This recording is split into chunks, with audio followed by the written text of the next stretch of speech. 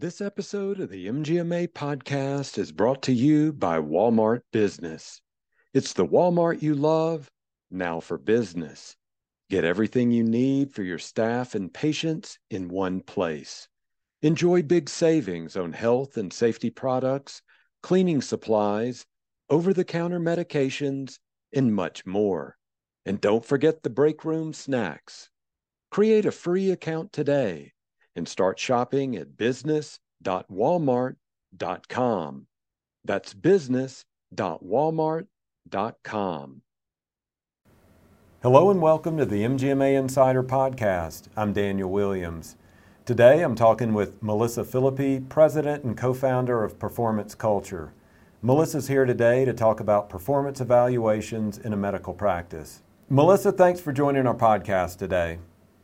Thank you for letting me be here in this opportunity. I'm excited to share with you a little bit about what we get to do every day, helping leaders build better teams for better results. For the purposes of today, I really want to not talk about those outward focusing patients or clients, but the internal team, because Right. in a medical practice, there is so much importance placed on the processes, how things are done, but there's also the coaching and the management side of it. And you recently wrote an article for MGMA that examines how often managers should meet with employees about performance. And I wanted to talk to you about that. Is there a one-size-fits-all answer, or what is the right mix there on how often that communication should take place? That's a great question. I'm really happy to talk about that. And I get that question. What everybody should feel good about is that is a very common question across the spectrum, across industries, sectors, you name it. We're all trying to figure this out. And it is helpful to kind of discuss this. Let me step back one moment, though, when you talked about switching from the external to the internal. And I know you know this, but the reason why it's a good transition is because we know that if we take care of our people, they will take care of the patients, right? And if we're modeling the way and we're leading the way when it comes to core values and, proper care and, and just taking care of our people and letting them feel valued and respected, that they're going to do the same thing for the patient. If we're not doing for them what we're expecting them to do for the patient, then that's really backwards, right? That's not a recipe for success. So by checking in on a regular basis, now what is that regular basis? We'll talk about that. We're starting to build momentum towards that relationship and these expectations and this accountability structure that is going to impact the patient experience. Is there a one size fits all? No, there's not. Everything is actually not even one size fits all for a particular industry or even the company itself. So for example, in our system, our performance management system, you actually can change the cadence, the frequency throughout the year.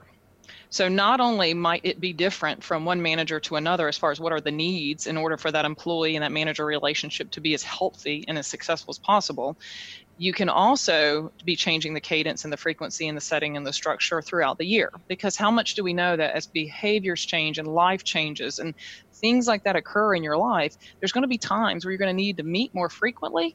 And there's going to be times where maybe you can go a little bit further in between having a more structured process. So there's not a one size fits all answer. And a lot of times I just want to encourage people to lean on the good sense that you have when it comes to relationships. If we expect to have an authentic, healthy relationship with our spouses, our loved ones, our family members, and only really sit down once a year or even a couple of times a year and have an authentic relationship, that's really asinine, right? We're not going to have a healthy relationship. I don't know why we think that same human interaction is going to somehow work on that lack of frequency and within managers and employees. People don't care how much you know until you know how much you care. Right. So I don't have a way to build up that relational collateral with my employee if we're only sitting down and being intentional about that person's success, where they're meeting goals, where they may be getting off track a little bit and what kind of help they might need, what their morale kind of level is. If I'm only doing that a few times a year, then that's really not enough. So even though there's not a one size fits all, I did in the article submit some rules of thumb, and that is at least monthly, if at all possible, for a manager and employee relationship. So, and this is not to replace the informal when you're checking in the office saying hello. I'm in the South, we say, how's your mama? So those things are good. That builds that relational collateral. But the purpose of a check-in is to take a pause and actually let's talk a little more intentionally about your professional development and what you're needing to be successful. And frankly, how are you feeling? And are you getting that personal vision met so that you still feel engaged, inspired by the mission and the leaders of the organization? So once a month is really what I would recommend on a frequency, but it could be more frequent if the circumstances demand it, and it could maybe go month and a half to 2 months. I really don't encourage anything past 2 months of doing this check-in process. Mm-hmm.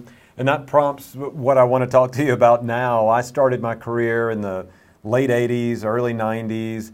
This was at a time when there was a mid-year and a year-end performance review. I mean, that was it. And I'm just curious, what prompted this shift in philosophy between, the communication between managers and employees?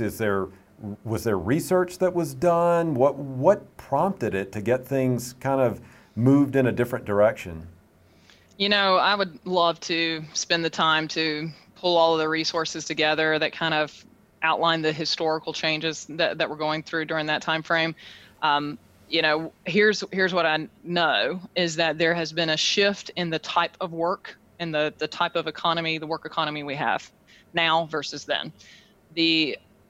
What technology has done for our workplaces, healthcare very much impacted by this, has really shifted not only the type of worker, but the type of work we do. Right. So I think some of those managerial techniques of a mid or a year-end performance review, that kind of, I think I would, I can't back this up without going back and looking at some of my textbooks on this, but I'm pretty sure some of those philosophies come all the way from the Industrial Revolution. Mm-hmm. And you remember management and managers were actually a created thing. That was not something that kind of existed. So that was actually like a philosophy that was created around the Industrial Revolution timeframe, if I'm not mistaken. So I think we've got some shifts in just the type of work that is being done in the economy, which then changes the workplace dynamics. I think also some behavioral science has caught up. And I always chuckle. I love behavioral science. I love reading all these things and finding out why we do what we do and how our hormones impact things and what the amygdala does to us. I really geek out on all of that. But it's so funny when I read it all, I go, well, duh. And I know that's not very professional sounding, but I mean, if you've just got a lick of emotional intelligence and you've had any amount of experiences throughout your life with relationships, you see these patterns. So we do have this consistency in our behavior patterns and what brains need and what different types of personalities need. So I think there's just been an awakening for, hey, the way we used to do it just was not successful.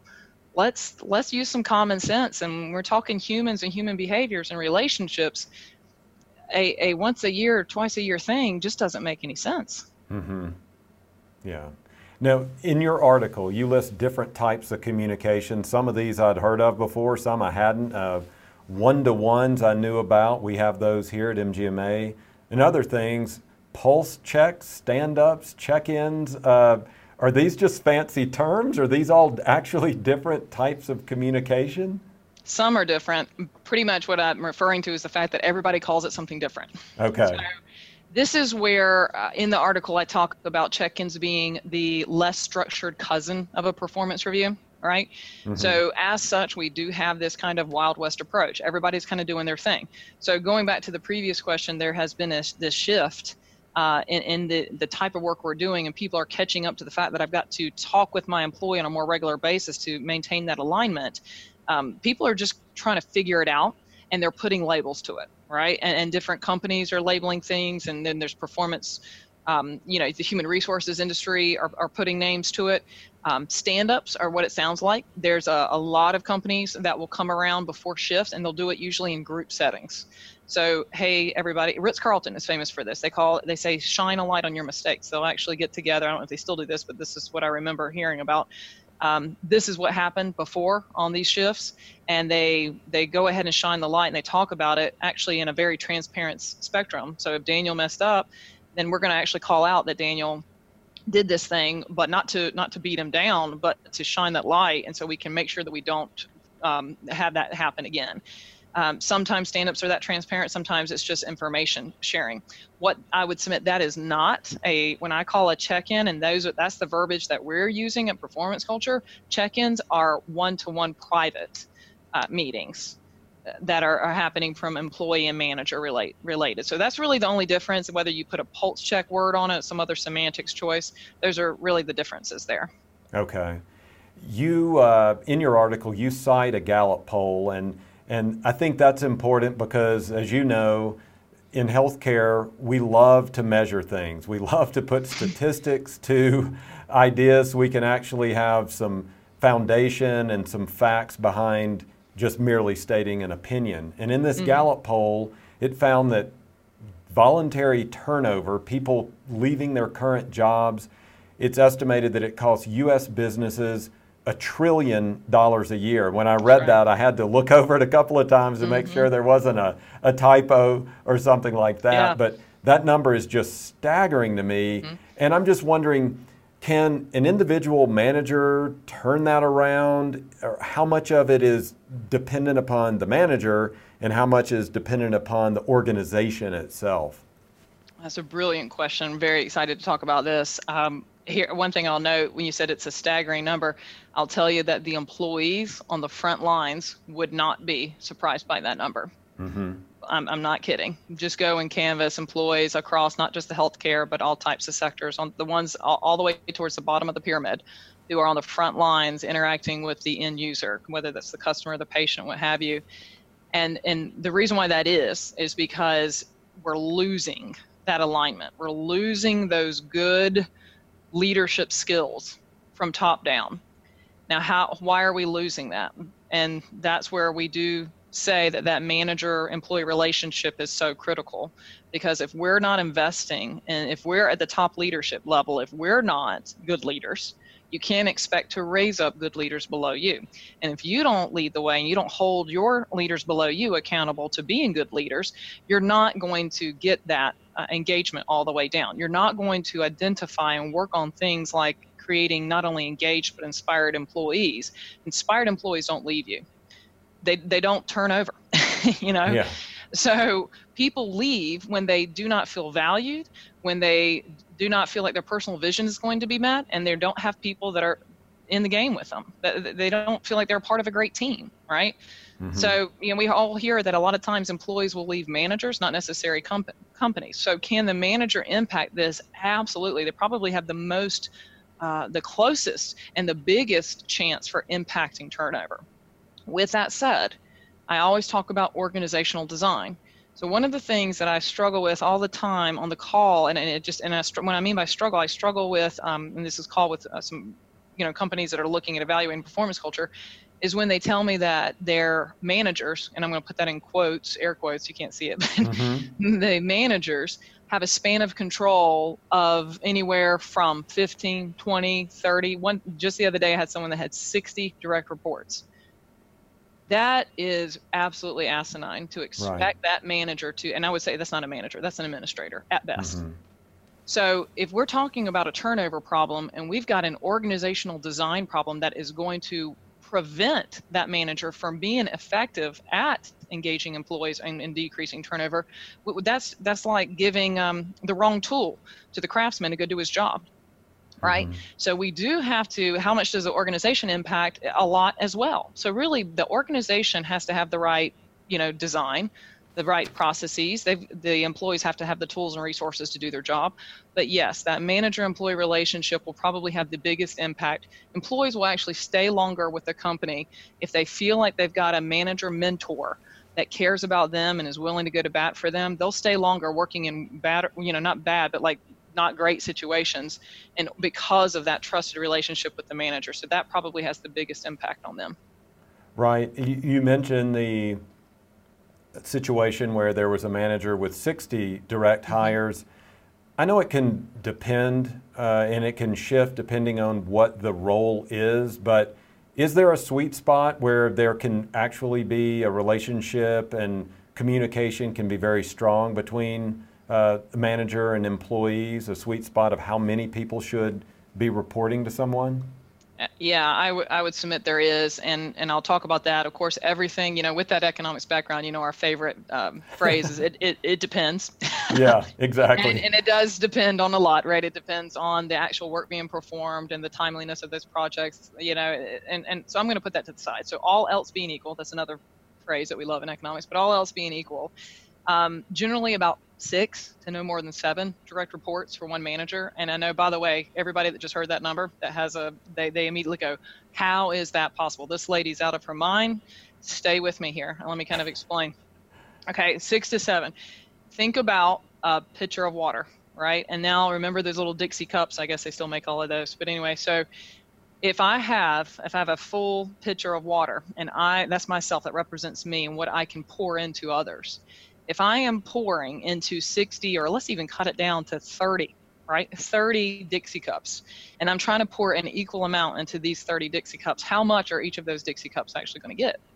Not a lot, right? Mm-hmm. But if instead I have about, say, 6 or 7 of these Dixie cups, and I got that same amount of that pitcher of water, because we have a finite amount of resources in the day and a finite amount of energy as myself as a leader.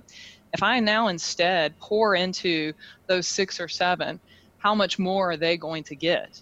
Now, think about this. If those 6 or 7 have 6 or 7 people below them, and we don't have to give them a manager title and salary and all that. That's ridiculous. How about give them a team lead? Hey, I see something in you, and I'd like to pour into you so that you can pour into others.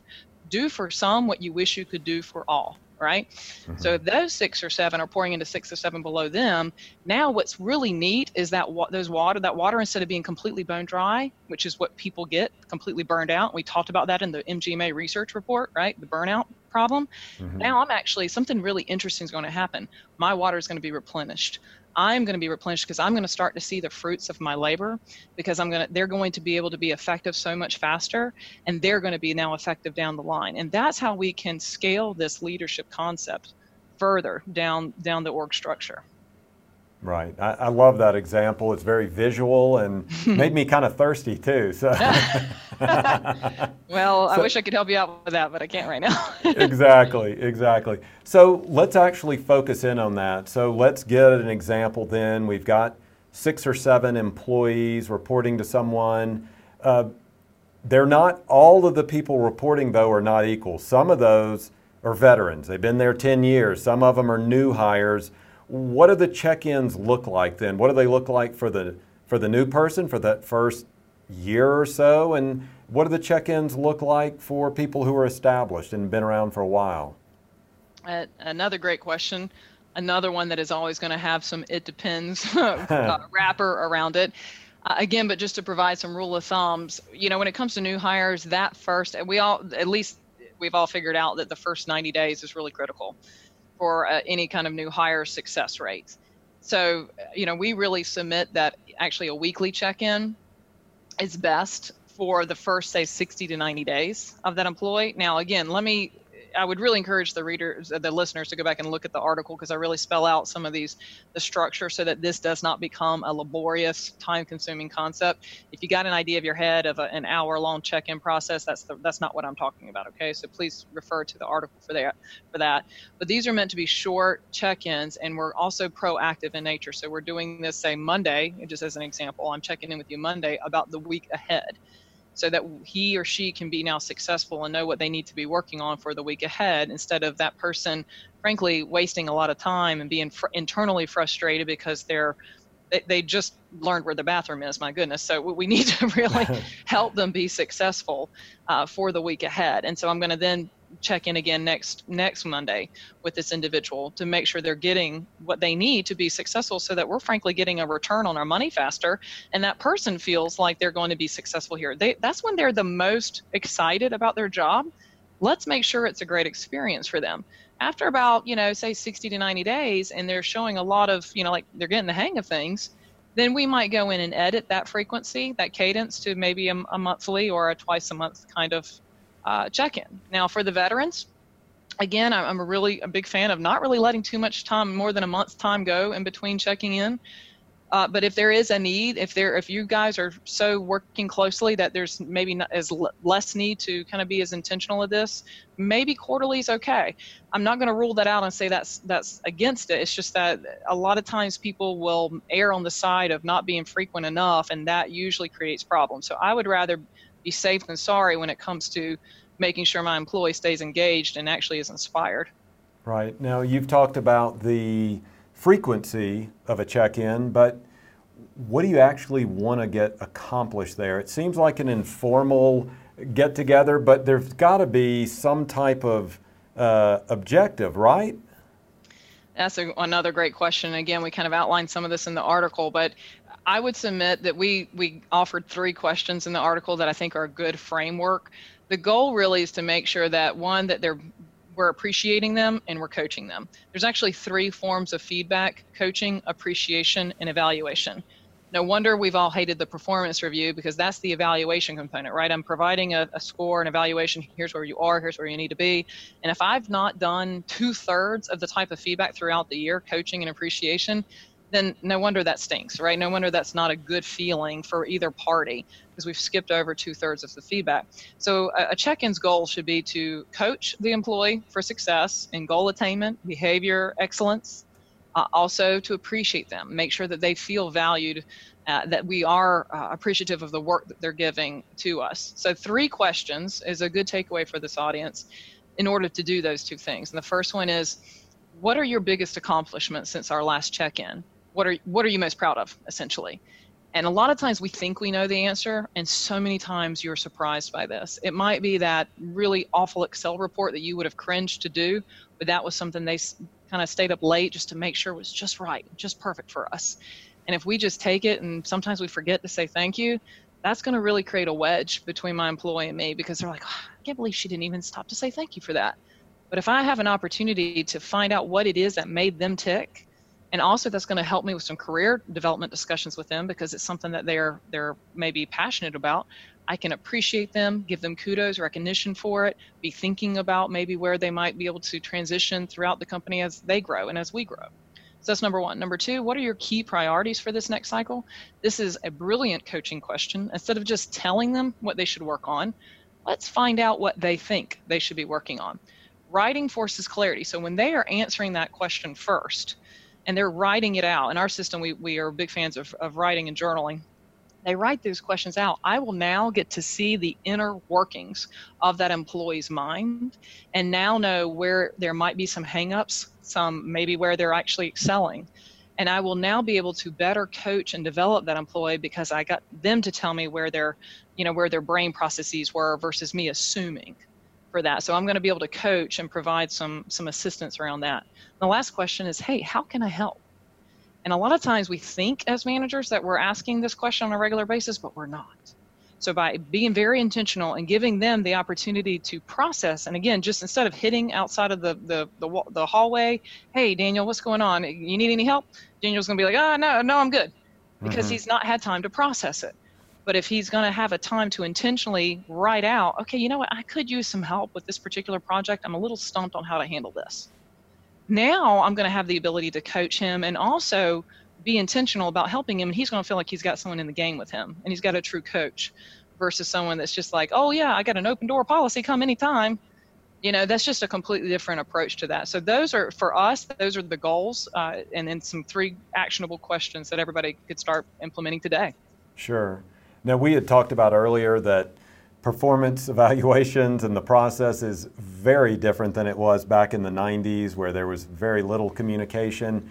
Is it done now? If we solve the riddle of performance evaluations, or is it continuing to evolve? I think it's continuing to evolve. So I get the honor and the privilege to talk to literally hundreds of companies across all different industries and sectors throughout the United States, Canada, Australia, some European countries, and everybody applies it a little bit differently. Different cultures, different workplace environments. The more manufacturing side of things, it looks very different than the healthcare sector. It looks very different from the technology professional services sector. I think it's evolving. One thing that we're all figuring out, and right now the buzzwords are like continuous performance management. Basically, like, again, we don't need to just talk a couple of times a year about your performance and expect you to telepathically figure it out throughout the year and get the coaching and the guidance that you need. So we're figuring out, all of us throughout all the industries, that we do need to be speaking on a more regular basis, specifically about where are you, what do you need help with, and where can we help you be successful? Where are there areas, maybe some unmet expectations that we need to vet out now, versus letting that, really that awkwardness build up between the relationship, and then get to performance review time and you have a complete surprise and shock about how I feel as a manager. So those days are gone, and they should be gone. And if you're still doing it, stop. So I think where we're getting to is this more continuous model. Mm-hmm. Any final thoughts, a tool, a takeaway, anything you'd like to share with the audience on performance management? I mean, well, clearly I'm going to be a big fan of the performance culture system as your tool. I'll tell you this way. We purposely designed our tool to be very flexible for the different cultures, the different approaches to it. We have some clients. We actually have a hospital that over a year just used the check-ins and did not use those performance reviews yet, because that's what they knew was a win. If they could get managers and employees talking more regularly and documenting some of this conversation on a frequent basis, that was a win.